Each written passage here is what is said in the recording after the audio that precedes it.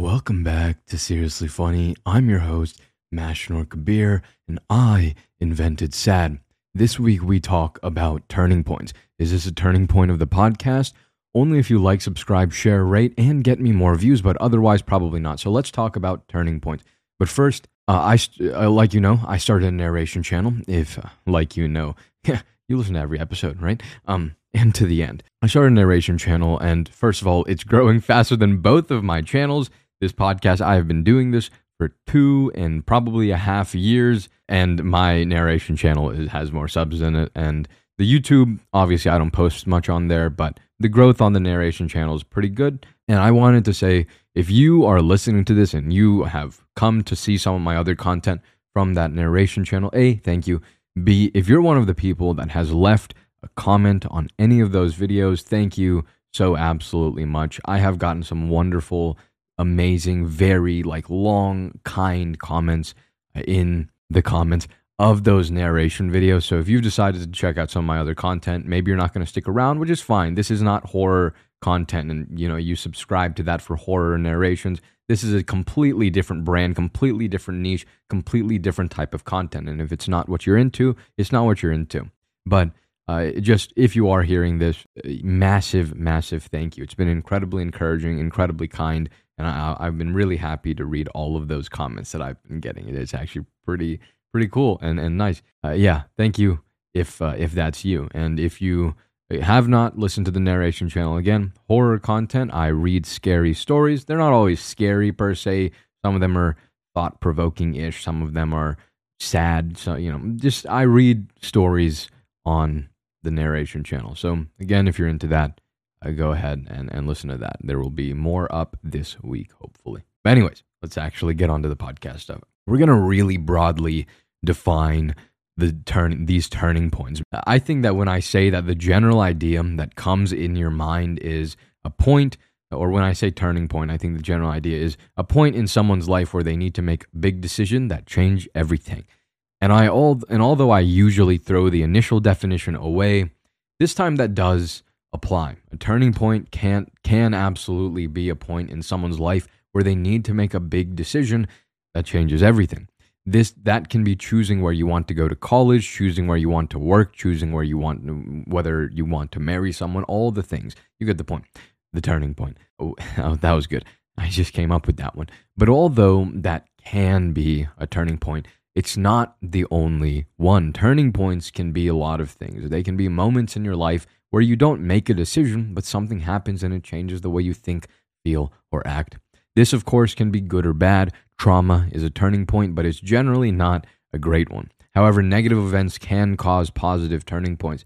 Death, for example. If someone you care about dies, that's not great. However, when you go on to use the pain and energy from that death and channel it into something beautiful, into something positive, that is awesome. This is actually a concept we talked about in the Happiness Advantage book overview. Sean Aker writes about this idea and calls it post-traumatic growth. Quote, this is page 109 in the Happiness Advantage. In today's society, it's all too easy to overlook the third path. One particularly salient example of this is the fact that when soldiers will return either normal or with post-traumatic stress disorder. What this does, in effect, is give the soldiers a mental map with only 2 paths, normalcy and psychic distress. Yet while PTSD is, of course, a well-documented and serious consequence of war, and while war can be so horrifying that returning to, quote, normal, end quote, might be a very attractive promise, another large body of research proves the existence of a third, far better path: post-traumatic growth. Bereavement, bone marrow transplantation, breast cancer, chronic illness, heart attack, military combat, natural disaster, physical assault, refugee displacement. If this reads like a random clip from an alphabetized nightmare list of the very worst things that can befall us, that's because it basically is. But also happens to be a list of events that researchers have found to spur profound positive growth in many, many individuals. Psychologists have termed this experience adversarial growth or post-traumatic growth, end quote. Again, page 109 from the Happiness Advantage. And if you like that voice, that's the voice you hear a lot more on that narration channel. Negative experiences can indeed create positive change. Adversarial growth, post-traumatic growth, it is possible. How do you do that? Probably another episode, but I in the script I had that we're going to talk about in a minute, but I don't think I talk about it. I think I forgot that and I didn't write it in the script. So we're not going to talk about it in a minute. We might talk about it in a couple weeks if I have no other ideas. The last thing that can be a turning point, and I understand this one is the biggest stretch because it's not as big as bone marrow transplant. I think some piece of art or piece of content can be a turning point in someone's life. This may be an art piece, a book, a movie, a YouTube video, or even a podcast. A cough. But for example, or I'll give an example here soon, but like even the narrations, I haven't done one yet, but there are narrations I've heard that they stick with me. But this is something I find incredibly interesting. The turning points in my life have involved death. That has happened. I've had a situation where I needed to make a decision that changes everything. I've also, though, had a lot of pieces of content that have stuck with me. Death was my post-traumatic growth situation, and the pieces of content have stuck with me. And some of them, for example, are "And Then We'll Be Okay," which we've talked about on this podcast by Exerbia, "The Happiness Advantage," of course, by Shawn Achor, "The Fifth Vital" by Mike Malak. "And Then We'll Be Okay" is basically a narration. I mean, it's a story from Exerbia that he narrates. "A Happiness Advantage," "Fifth Vital," those are books. 5 centimeters per second, an anime movie. Oyasumi Punpun, which we talked about a couple weeks ago, manga. "The Girl the Universe Forgot," that's a narration on the Dark Somniums channel. That one sticks with me. "And What Happens When the Stars Go Out," another narration from the Dark Somnium, also sticks with me. These story works of art, pieces of content, they're things I go back to. They're things I think about. And I listen to "And Then We'll Be Okay" at least once a month, if not every 2 weeks. It's something I really like. It just resonated. A couple days ago, I actually went to a speech for a club that I participate in sometimes. I'm not an actual member, but I take part in some of their events and whatnot just for funsies. And this is a speech given by one of the club members about their thoughts on the club. And although I'm not an official member, I went to these speeches hoping that I would get to experience someone who knew how to speak and someone who knew how to talk and who just gave a really good presentation about what the club's about. Someone who could really move me, just because I think that would be interesting. And a couple days ago, I heard it happen. It's not the best speech or presentation I've ever seen because there's a lot of stuff on YouTube and there's people that practice for months, if not maybe years, to give presentations. I've seen some of these and they're really, really good. Apple keynotes, for example, are incredibly well produced, well practiced. Those are some of the best presentations. However, this presentation, this guy who's just a college student like me gave the best presentation that I've ever actually attended myself. Like I've personally bore witness to. That was something that will probably stick with me. It was just really, really good. These events are incredible. These pieces of content are incredible and they stick with us. We think about these things. They don't always have a clear actionability. It's not like, oh, I heard this story and now my life is going to change. I'm going to make different decisions. I read this book. I'm going to make different decisions. Some of these things don't have that. They don't have a clear actionability, a thing that you can do. They don't always have a clear moral of the story. The story isn't always wrapped up nicely in a bow and everything clicks and makes sense. No, sometimes it just sticks and that's all. It just holds on to you. And I'm not even saying that one day it'll make sense. Maybe. That's absolutely possible. Maybe it sticks around and you don't know what it means and then one day it makes sense because of an experience you had. That's possible.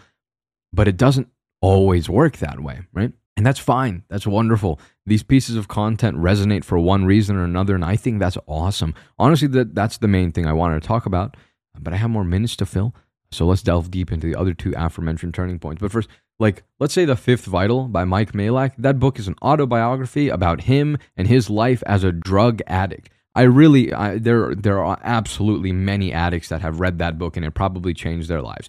However, there are a lot of people that hopefully are not drug addicts, me included, that read that book. There's nothing I can personally really do with the information he gave me. I'm not a drug addict. I don't need to go to rehab. I don't need to go to detox. I don't need to do any of that. But the book sticks with me. Why? I don't know. Is it ever going to help me? Maybe if I'm helping someone else, but personally, that it doesn't do much for me. It's just a piece of content that sticks with me. It was just really good. And it stuck. I don't know why, and I don't mind that. I think it's a really good piece of content. I really liked it. I know I said that that was the main thing I wanted to talk about, the pieces of content. But while writing the script, I remember that was not at all the only thing. It wasn't even the reason that I had the idea for the podcast. So good news.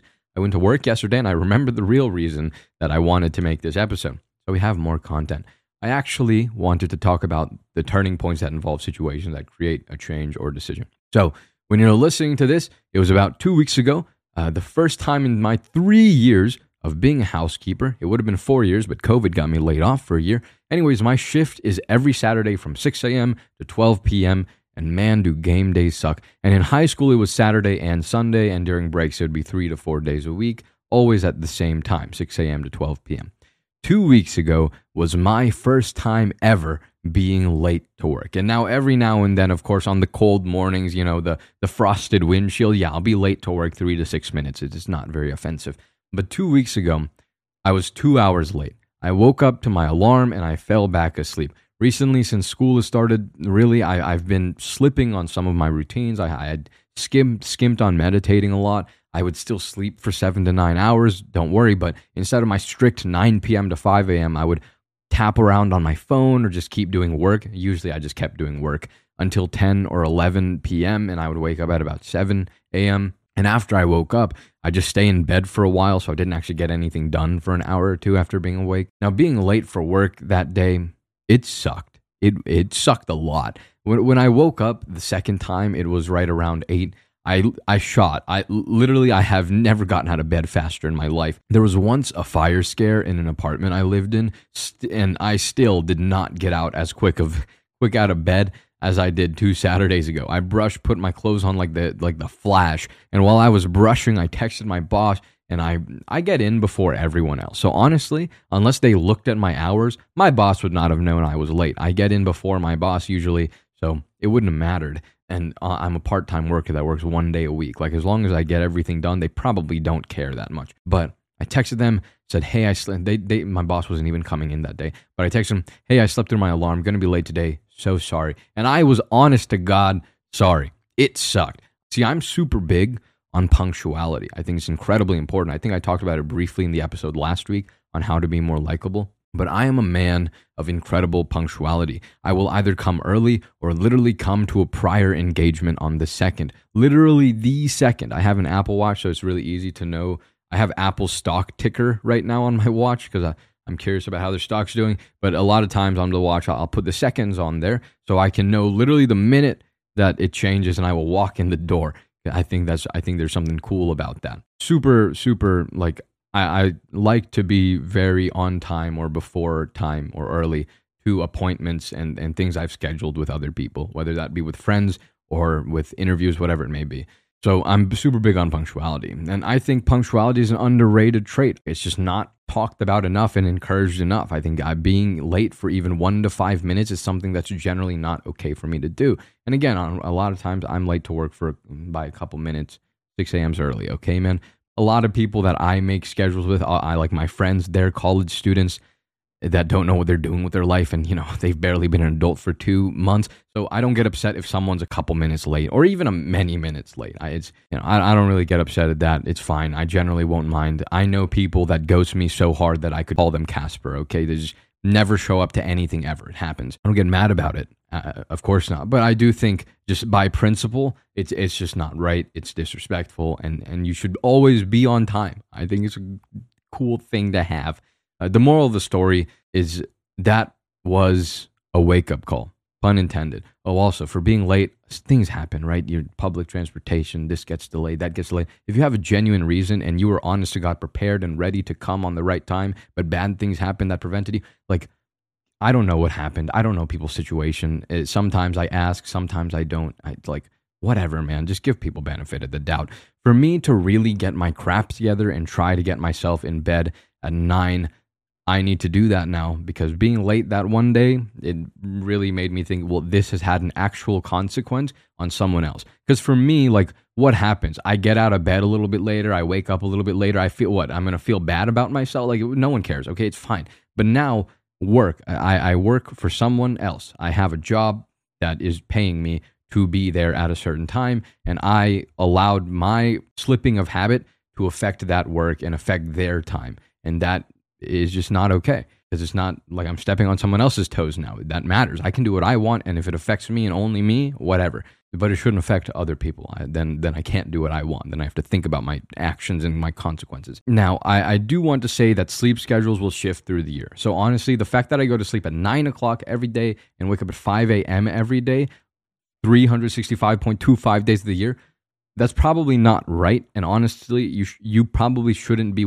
One of the things I've said to you, one of the most important, not one, the most important habit for sleeping better is regularity. Going to sleep at the same time every day and waking up at the same time every day. Thing is, though, 9 p.m. is not the same thing in February as it is in November. The circadian rhythm does not care about what your watch says that the time is. It just doesn't matter. Your circadian rhythm cares about where the sun is, okay?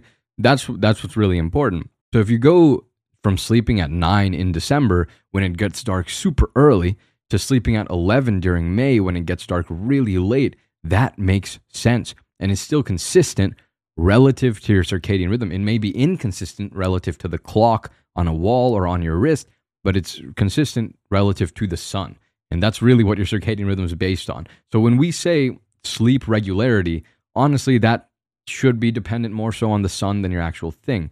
Because going to bed at 9 and waking up at 5, for me, honest to God, during like summer days, it probably is more of an 11 to 7 thing. And that's the same as 9 to 5 on December, November, October. Granted, I think when I'm recording this today was the last daylight savings ever. So that's great. That is awesome. Cool stuff. No more daylight savings. No more daylight saving times death that we've talked about on this podcast. A lot of bad things happen there. Go listen to those sleep episodes. Anyways, I already started working on my meditation more consistent a while ago, so that's doing okay. But now I'm starting to work on getting myself to bed earlier and trying to get out of bed earlier. It hasn't been perfect the last week, but definitely a lot better than it was. And I got to work last week just fine and reasonably rested as well.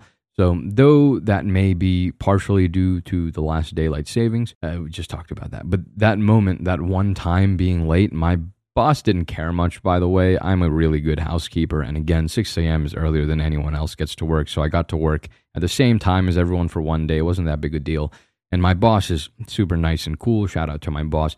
That one time, though, was a turning point for me. It was a moment where something happened and it really made me think about and want to change one of my habits, or at least take a look at it. It was a habit I already had, honestly. This is going to be perfect. I'm at 19 minutes and I have like 4 more sentences left. That's a lie. So what do we do when we come across a turning point in life? What do we do when we come across a fork in the road? What do we do when life hands us a lemon? We look at life in confusion as to why life handed us a lemon.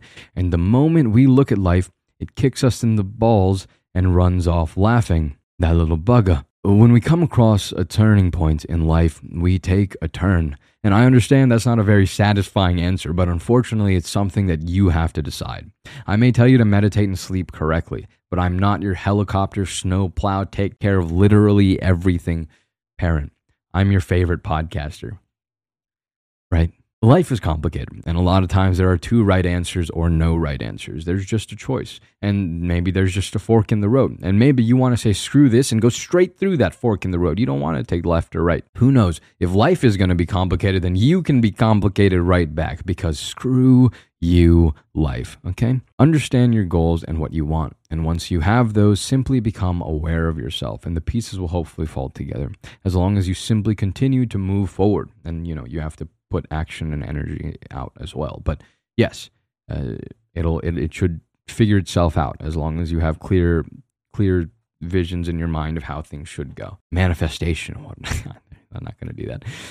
That is all, though, for this episode of Seriously Funny. When this episode comes out, I will hopefully have 2 more stories out, since they're both pretty short. One of them is it being an original story, so if you've been following the narrations, hopefully you enjoy that. It's not very good. It's not as good as the God's Not Dead one completely. Like I'm not even being humble. It's just okay. Like, it's a very okay story. It's not that big. But I think that's all. No new music still. The other story, by the way, is actually about sleep. I read it on Reddit and I was like, oh, this is about sleep. And then I immediately messaged the author. I'm like, hey, can I do this? I think I would really love to do this one. So that'll hopefully be out. It was also really short, so hopefully that'll go well. No new music. Still haven't watched anime in a long time, which sucks. Just been doing my best to exist day by day as it goes. But I will talk at you next week. Much love. Take your turns. Oh, and again, if you are from the narration channel and you made it this far, I love you. All right. Yeah. Anyways, take your turns. Peace.